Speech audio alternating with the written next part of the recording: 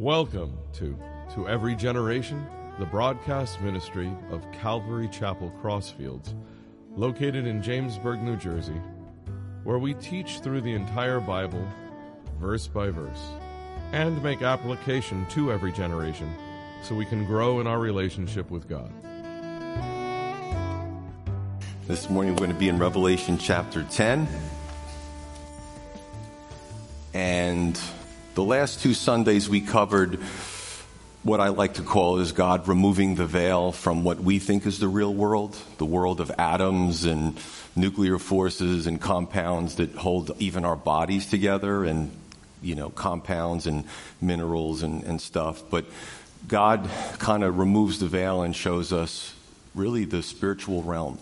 So for the last two Sundays, we've seen some really interesting things about God wanted us to see, a future occurrence of demonic beings when the world is completely given itself up, to evil things and has pushed God out of the culture, out of the world. We see pushes not only to push God out of public life, but also private life. So it's this spirit that is just antagonistic to the things of Christ. Okay, so this is a future occurrence where the church is removed, right? The church is taken to be with the Lord, and everyone who's left is in rebellion really against the Lord. So it's kind of fascinating. This morning, we're going to see another pause. We see a lot of these pauses in Revelation between the judgments. You have the seal judgments, the trumpet judgments, and then the bowl or the vial judgments. We're kind of halfway through. And you see these pauses where he does speak about a delay or silence in heaven for a half an hour. And I really believe a lot of those pauses are just to continue to get the people that are left on the planet to wake up and repent and change and, move and turn towards God. So Revelation 10 is the messenger and the message, which are two very important things that we need to see, because the messenger has characteristics that we have to understand, and also the message is something certainly that we have to understand. Now, as we go through this, you're going to find that, the Apostle John was, we look at him as one of the pillars of the church, but he was a regular guy. He was a human being like you and me. And here he's brought up to see this vision. He's an older man, and, God is showing him things. And John can't really explain everything that he sees. And that's really important for us to understand, because it's like God is trying to show him, these things are important, the details are important, but really it's the message that you need to see. So after the church is removed, the people left, there's going to be Bibles, and people can read it for themselves, and people will repent and will turn towards God and God's mercy. So we're going to look at this in 4 parts, and we're going to jump in chapter 10. And John says, "And I saw still another mighty angel." So there's a qualifier there. "Coming down from heaven, clothed with a cloud, and a rainbow was on his head. His face was like the sun, and his feet like pillars of fire.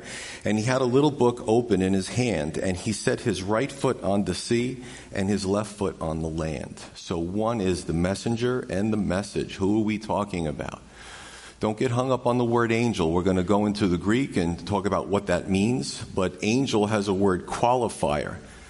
You could actually look at this word as, it could be retranslated as I saw a mighty messenger. Now, the word in Greek is angelos, which is a transliteration, which means when it moves from one language to another, it retains similar sounds and similar form. So there's not much of a jump between angelos and angel, right? This word could also be translated, this is important, an angelic being with wings, right? One of God's created order of beings. It's been translated pastor. When you go into the Greek lexicon, you can find these other words in the semantic range, or just messenger. Okay? It's very important. The word is very interesting because it has a counterpart in the Hebrew, malach. Also, right, before the New Testament was written in Greek, the Old Testament was written in Hebrew. And that word malach means angel, but that word also means messenger. This is kind of neat how God preserved the meaning of this word in both in the Old and the New Testament. We know that that humans were called malach in the Old Testament, But if you look at Malach proper, it's a winged being, right? The same thing as angel. Also, the angel of the Lord was a picture many people see as the pre-incarnate Christ, or the messenger of the Lord. So there's a lot to this, and it's really a matter of context. You could probably say that about 85 to 90% of the time it means a winged being, but 10 to 15% of the time in the scripture it means something else. And God's retained that right in context. So in addition, we see in chapter 11, which we'll see some of these witnesses, again, struggling. Who are these people? And for 2,000 years, Bible scholars have said who they think the two witnesses, and we'll cover that next time. Revelation 1 describes the post-resurrected Christ, but we don't get his name. You know, John walked with Jesus, fully God, fully man, on the earth, and then John was not prepared for the post-resurrected Jesus, who is in now a different form. We see that in Revelation 1, that he actually falls down on the ground, and the Lord touches him to comfort him. So he's probably looking at the Lord in his post-incarnate form, or post-resurrected form, and thinking, wow, I had no idea when I walked with him all those years. So it's an interesting thing. When you look at Jesus, you have to ask yourself the question, and you look at the scripture, what does it mean pre-incarnation, during the incarnation, and post-resurrection? So Jesus will change his modus operandi, his character in a sense, based on where he fits in. And that's just good biblical doctrine. Otherwise, you get into the cults and they say all things about Jesus that don't make sense. It's because they don't read the Bible in context. So let's look at this mighty messenger. Now remember, Jesus is also a messenger. Jesus is a messenger of salvation. He came to bring salvation. He came to bring his body to die for the sins of the world so we could have everlasting life. So Jesus has many titles. He's the Logos. He's the Lion of the tribe of Judah. He's, all kinds of things that we see in the scripture. So I believe, and it's okay, other people can disagree, I believe that this messenger is Christ. So the first thing we see, he's clothed with a cloud. In Matthew 24, Jesus will return in the clouds. So he's really clothed with clouds when this future event happens. He has a rainbow on his head or around his head, and this is God's promise to humanity of mercy after the flood. We also see these wild light colors when the Father is seated at his throne. So that same imagery from the throne room of God with the Father sitting on the throne is also given to Christ. It says that his face was like the sun, and we see this description of Jesus in Revelation 1:16. We've covered that. His feet like pillars of fire, and again, a similar description in Revelation 1:15 of Jesus. And the book is in his hand. So now we're moving from the messenger to the message, this book. What's going on with this book? Well, in Revelation 5, it said that only Jesus was worthy to open the scroll. That scroll that had the 7 seals on it that kept it closed. And every time a seal was broken, the scroll loosened a little bit. And after that 7th seal, you could see what was going on in the scroll. And we talked about the scroll being the title deed to the earth, or the sort of instruction manual, or the playbook for the Lord redeeming his physical creation. It's heavy stuff. If you're new to this, just go back on the website, get the messages up to this point for free, and we walk through the foundation that we build through Revelation to get to this point. It also tells us that this book, the question is this book part of the scroll in Revelation 5? The Greek word is a diminutive, which means it's a smaller version. So is this scroll, and these are questions, completely opened after the 7 seals are broken on it, right? It says his right foot, let's go back to the messenger, is on the sea and his left foot is on the land, which is basically the authority of both the messenger and the message over everything on the earth. It covers the delineation between land and sea. His one foot is on either one, and it's just the whole, he has purview over the whole creation. Okay, now let's just go back to who this is. And again, I have people that I know that disagree, and that's fine. There's some things we can disagree on, and there's some things that we really have to be united on, like the deity of Christ, Father, Son, Holy Spirit, that Christ died for our sins. Those are the important ones. Okay, but I have a strong case for that. This isn't Michael, it's not Gabriel, because an angel proper, a winged being, was never glorified like this. You've never seen this in Scripture like this. You know, the angels are just, the angel proper with the wings are just messengers. They're not glorified. This messenger is glorified.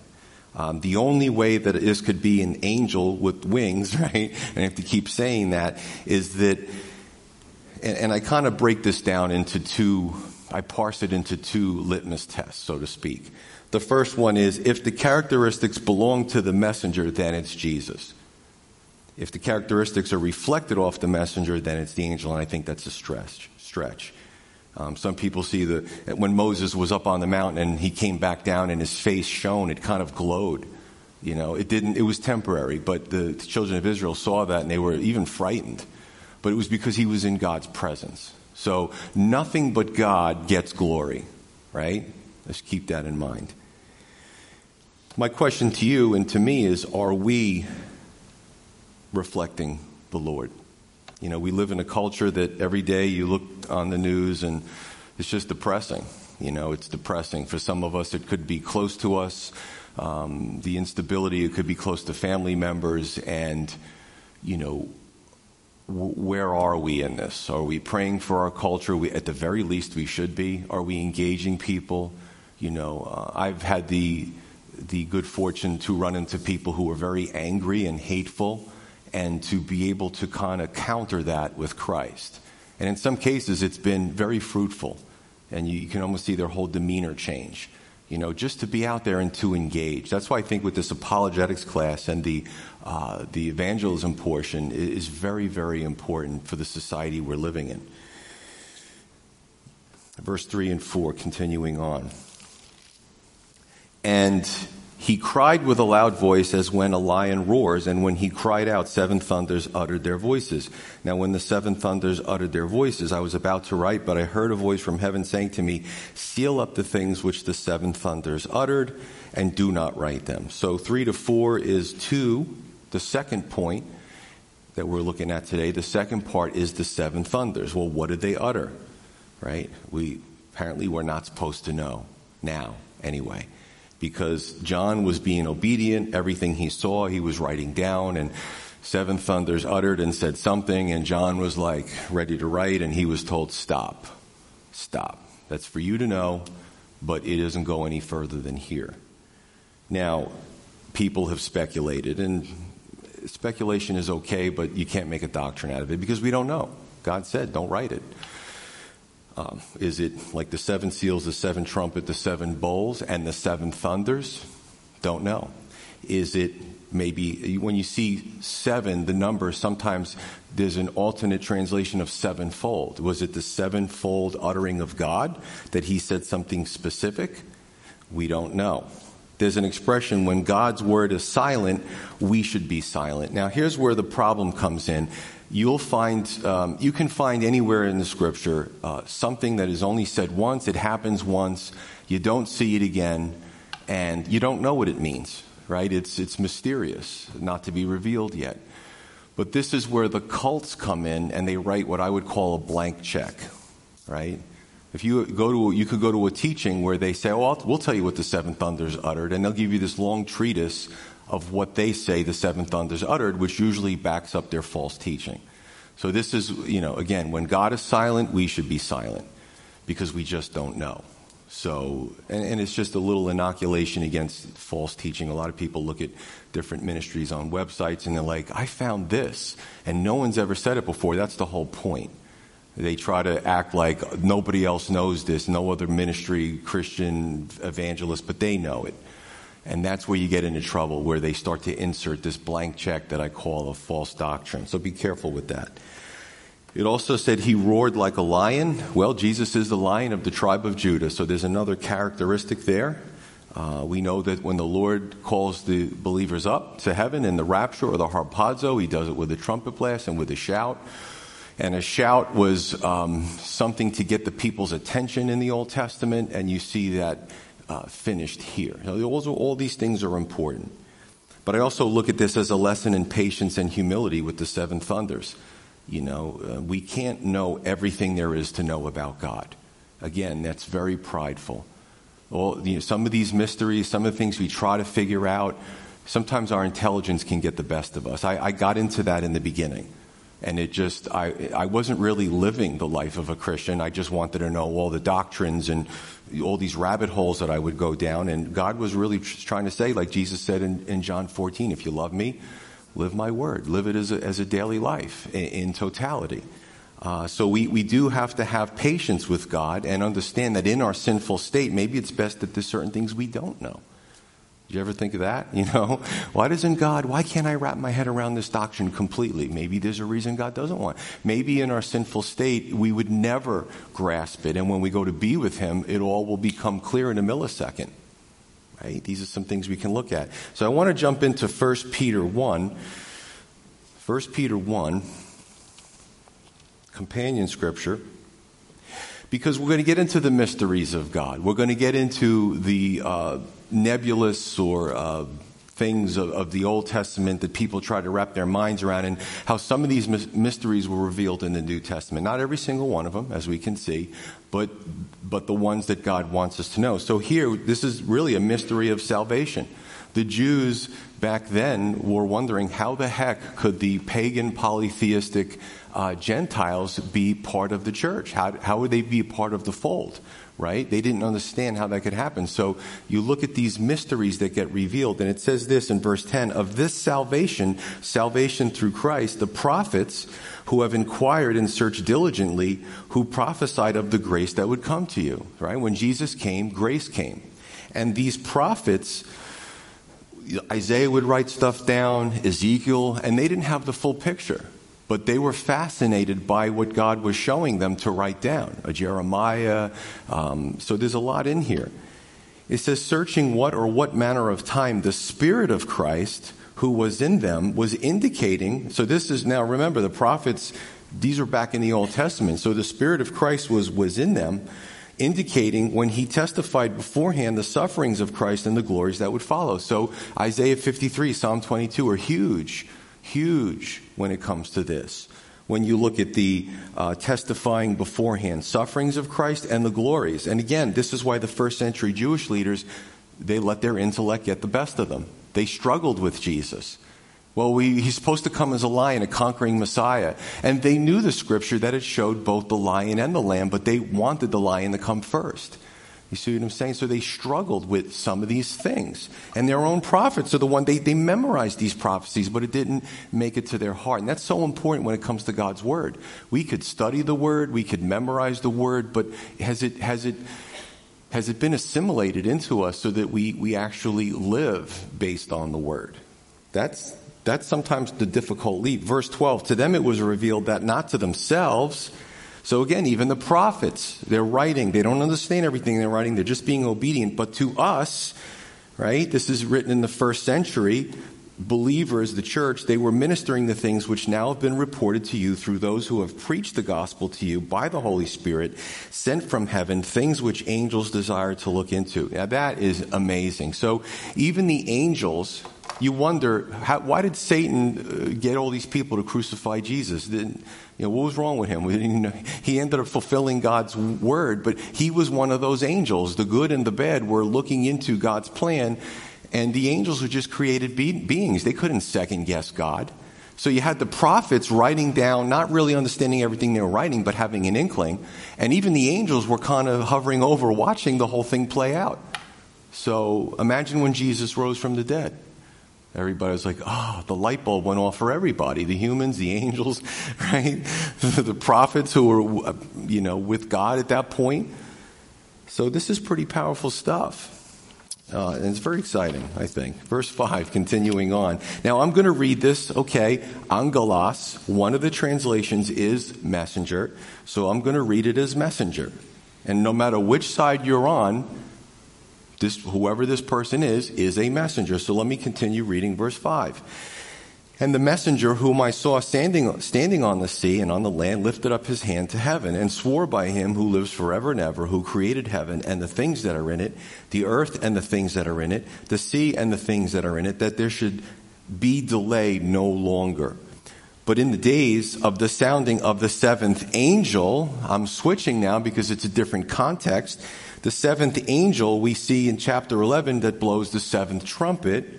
When he is about to sound, the mystery of God would be finished as he declared to his servants, the prophets. So 1 Peter also comes into play with this portion of Scripture. 3 out of 4 is no more delay. We see this pause between the 6th and 7th trumpet judgment. We're halfway through these 21 judgments. And again, I believe that it's for people to just say, look at this world we live in. I mean, don't we do that? Look at this world we live in. Oh, I can't wait for Jesus to remake everything. And this is nuts. This is nutso every day. In so many areas of life, and then it's kind of funny because we say, well, those people on the earth, when they see these cataclysmic events, what's it going to take to wake them up? Well, what's it going to take to wake people up today? I mean, is there utopia when you go outside? Is there a utopia in everyone's neighborhood? Is it wonderful news every time you click on the TV? And it's the same old thing because part of our bodies are tethered to this earth. We're so used to this earth. We're comfortable. We're comfortable in this sinful creation. And even Christians struggle with that, being not making their everything their utopia here because it was never designed to be that way. So there's a lot, there's a tug of war in people's hearts. There's a struggle. And even Christians, we struggle between the spirit and the flesh, don't we? God has promised us so many wonderful things and given us visions and pictures and descriptors, and we still, I want to stay here.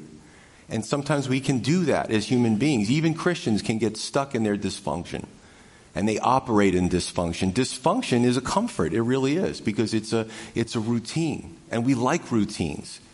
So before we start getting critical of the people who are still alive here today, maybe there's somebody here who walked in and doesn't know the Lord. Well, turn on the news. This is not depressing enough for you.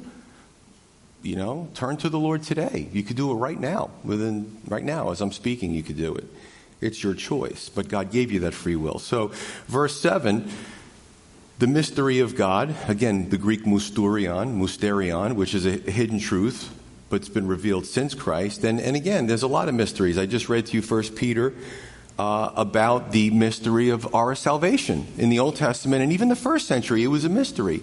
It's so funny. We look at the world today and we say, the church is mostly Gentiles and not Jews.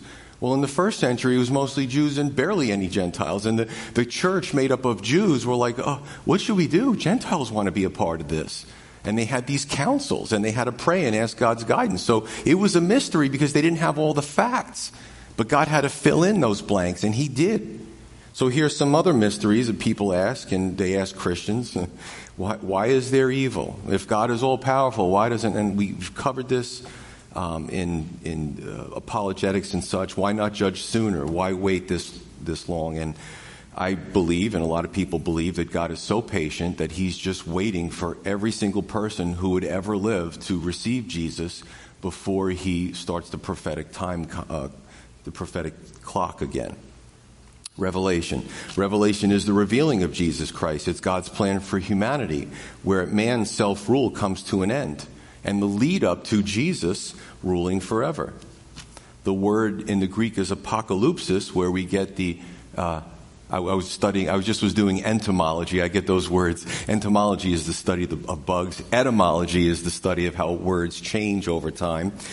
Okay, so apocalyptic literature, in the etymology of words, some people look at that as it's the end of the world. Now, it's fascinating that if you go out on the street, and some people do this, and you sample 100 people who don't know Christ, probably 95, if you ask them what is Revelation about, they'll say the end of the world.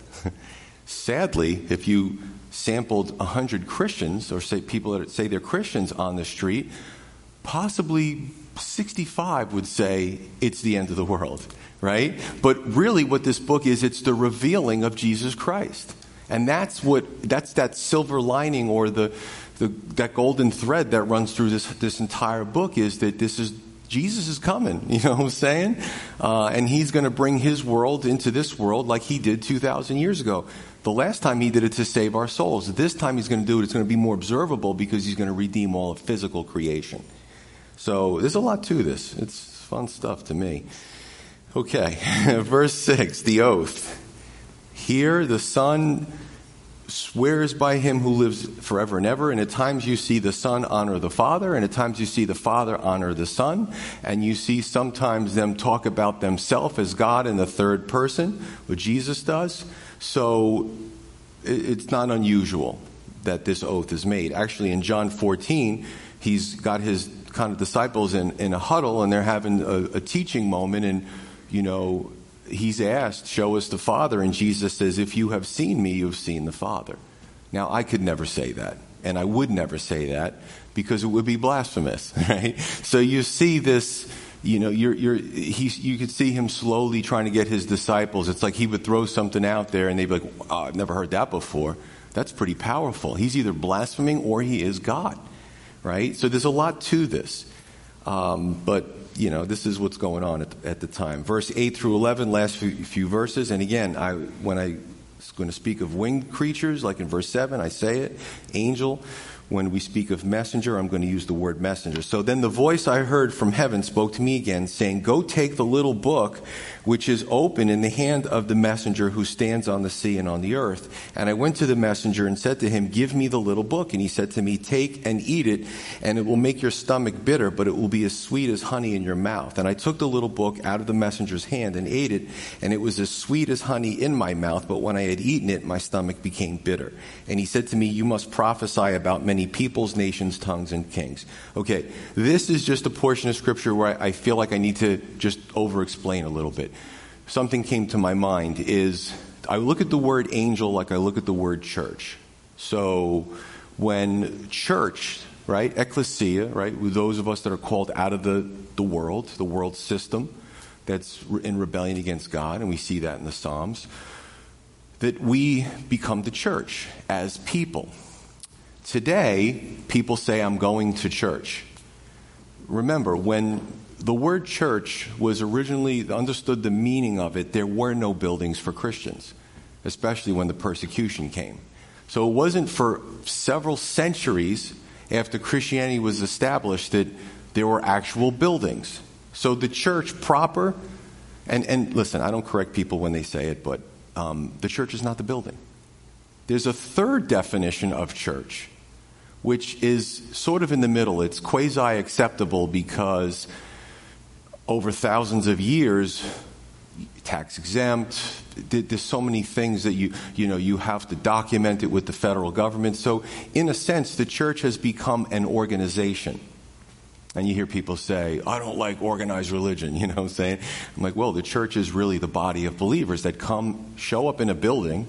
If you have a home group and they show up in that home group, that's church. You know, that's the church going to the home group. So the word angel is like church. When we hear church, we immediately think of something, but there's other meanings. You see what I'm saying? So the same thing with angel. That's why I read it as messenger, because that is the literal interpretation of the word. Okay, 8 through 11. 4 out of 4 is the mixed reaction to God's word, the little book. And we've talked a little bit about the little book. And the little book, well, it's prophecy. It's events unfolding, like quickly in this future time period. It's also God's word, because prophecy is part of God's word.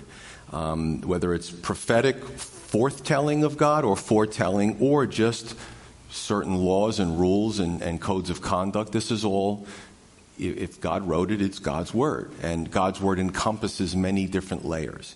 So you see this little book, and it's definitely prophecy. And interestingly enough, in Ezekiel 3, 1 through 3, Ezekiel also ate a scroll of God's word and had a similar reaction about it being sweet in his mouth. So you see some of these parallel and overlapping themes. Now, this is important because what does it mean? Well, it's a metaphor. Did he actually crumple part of it up and put it in John's mouth and it became sweet? I don't know. But let's look at this. To eat anything is to assimilate. It's to break it down with enzymes in the body, and for its component parts to bring us nourishment, energy, stores of energy, life. But God's Word is similar, well, it is like that spiritually.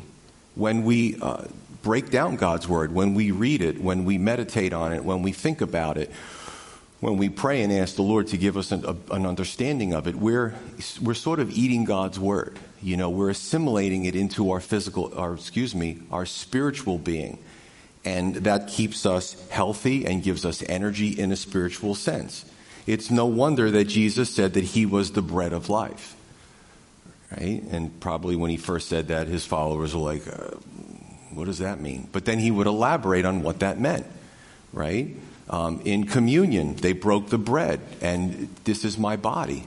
That theme of Jesus being the bread of life.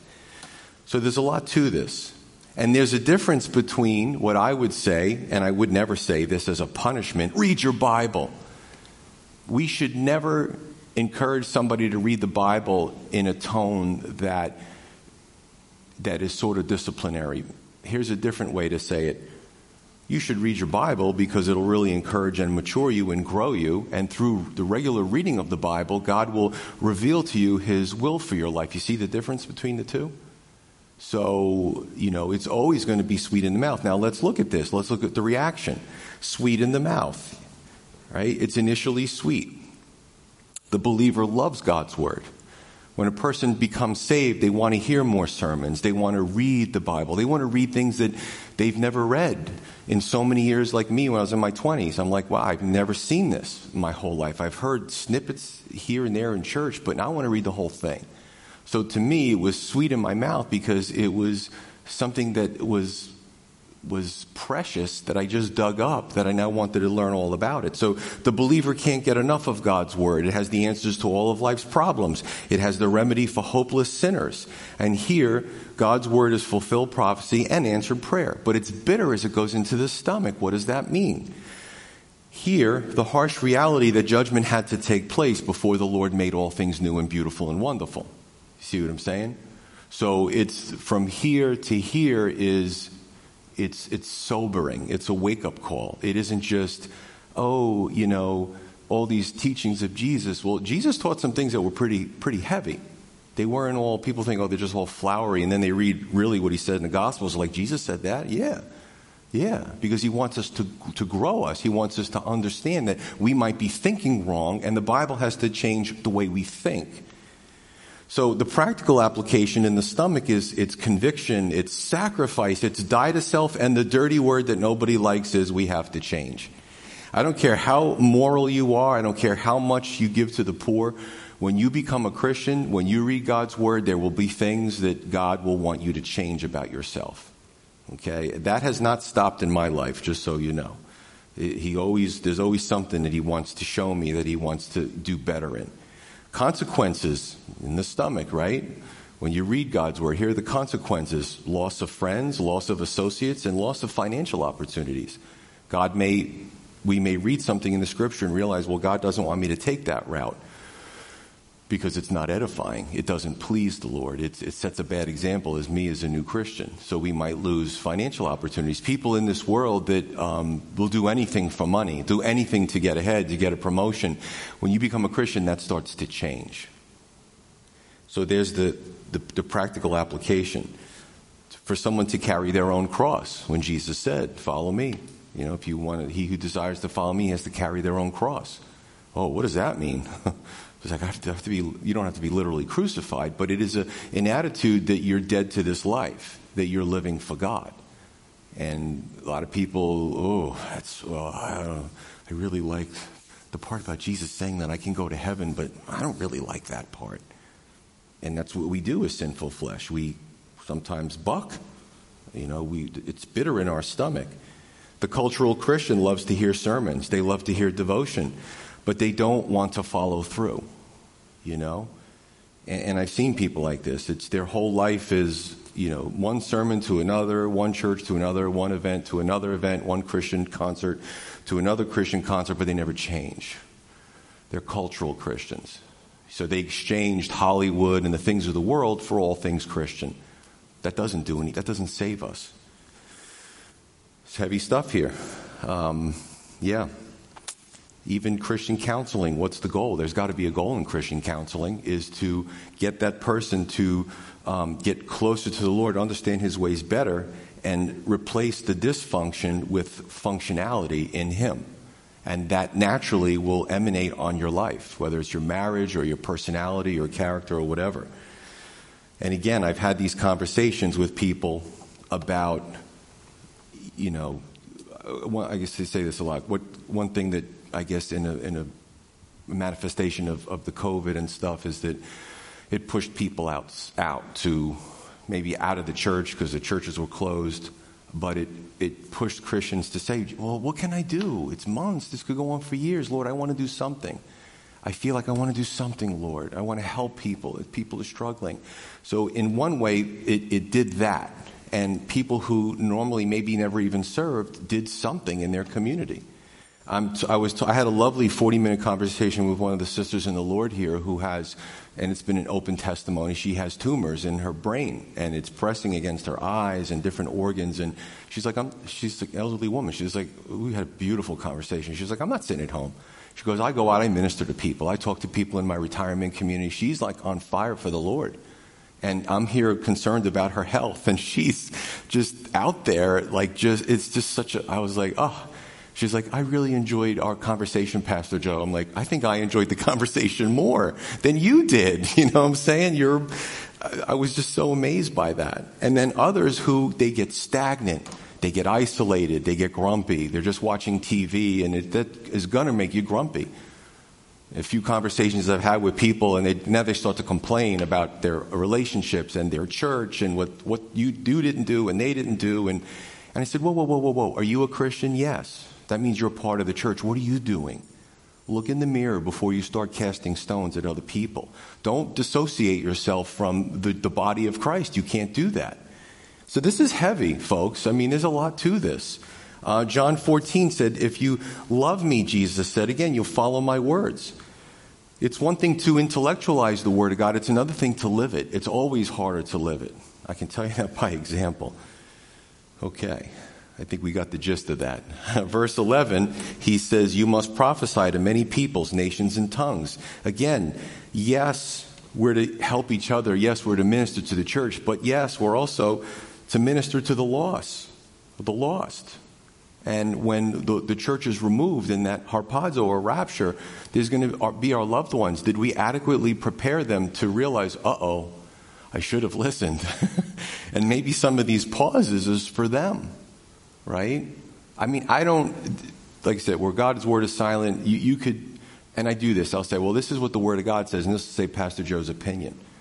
And my opinion, which you take with a grain of salt, is that if we could see what was going on, when the Lord calls us home, we're going to have loved ones who are going to be like, they told me if they were gone and this thing happened in the earth that I should really pay attention, and they'll be clamoring for Bibles and reading it, and we've adequately prepared them because there's hope for them too. The Bible says there would be tribulation saints. So John is encouraged. Keep doing what you're doing.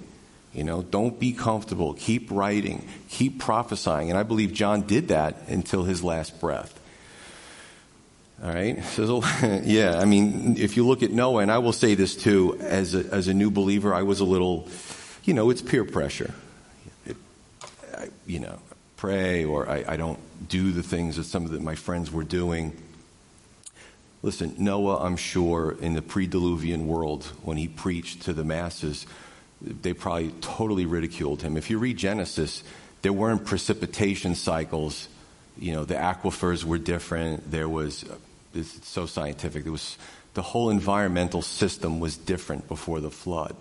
The Bible tells us not only did the water come from above because of the canopy of water, which was conducive to, a tropical environment, etc., but also from underneath. And once the flood happened, everything was changed permanently, and that's the world we're living in. But could you imagine Noah's sons and their wives, how much they got ridiculed going to the market?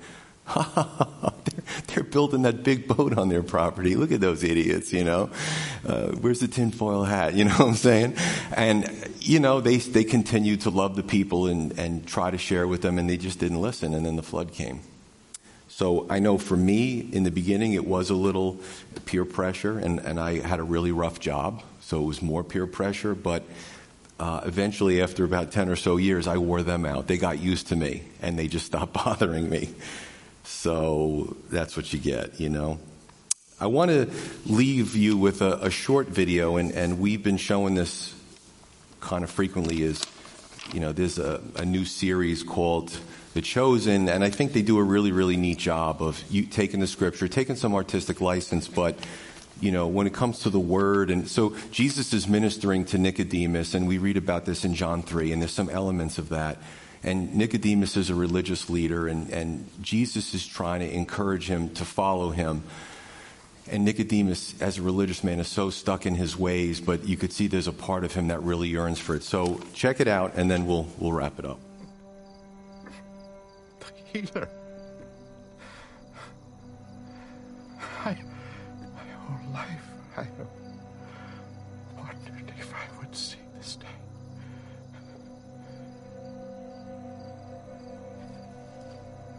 Follow me,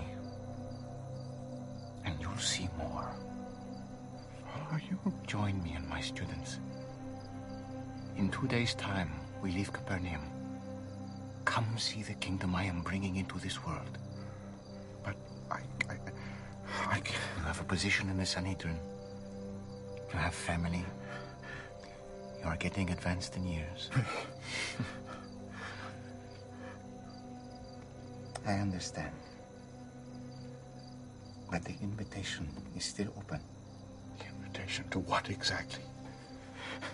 To lead a nomadic life, to give up who I am? It's true. There is a lot you would give up. But what you would gain is far greater and more lasting.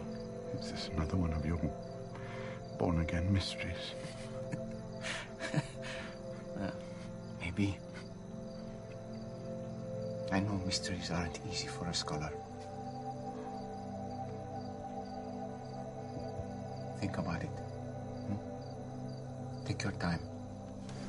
On the morning of the 5th day, we leave, and we'll meet by the well in the southern quarter at dawn.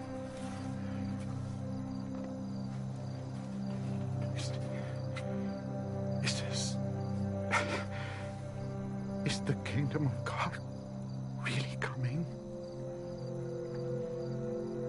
What does your heart tell you? My heart is swollen with fear and wonder. You can tell me nothing except that I am standing on holy ground.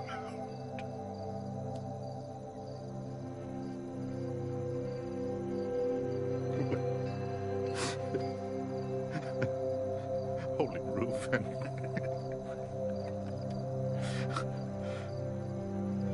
I do hope you come with us, Nicodemus. You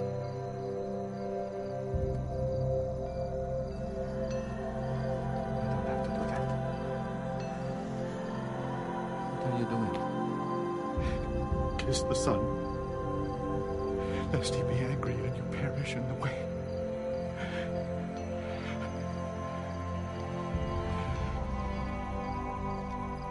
Blessed are all who take refuge in him.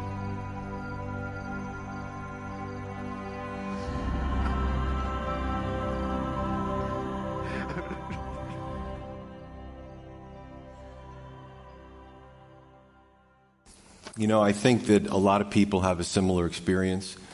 I know that I did. I was witness to for many times, and my heart wanted to, and my lifestyle kept pulling me back into it, and eventually I made the leap for good.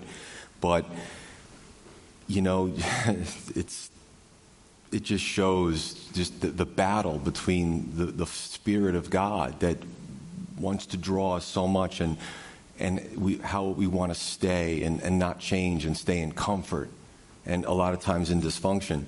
But the messenger and the message, they're both important. And at the end, when all this is done, when the earth is just luo, it's just all the atoms and stuff are just come apart and everything just dissolves. The only thing left in eternity will be people and God, souls and God, and angels, good ones. So I just want to encourage you as we close to eat God's word, is to assimilate it. It is going to be sweet, but even as it goes down, and we have to sacrifice and do things that we might not be comfortable with, is that it's worth it, because this is God. And as sinful flesh, we are going to kick sometimes. We're going to rebel. But again, when you look at this book, you look at Revelation, none of this stuff around us matters anymore. And quite frankly, the older we get and our bodies start to break down, who wants to live in this body forever anyway? Saying he's got some really new, neat things prepared for us. So I can't wait. I'm looking forward to it. And, I want the same for you as well. Let's pray.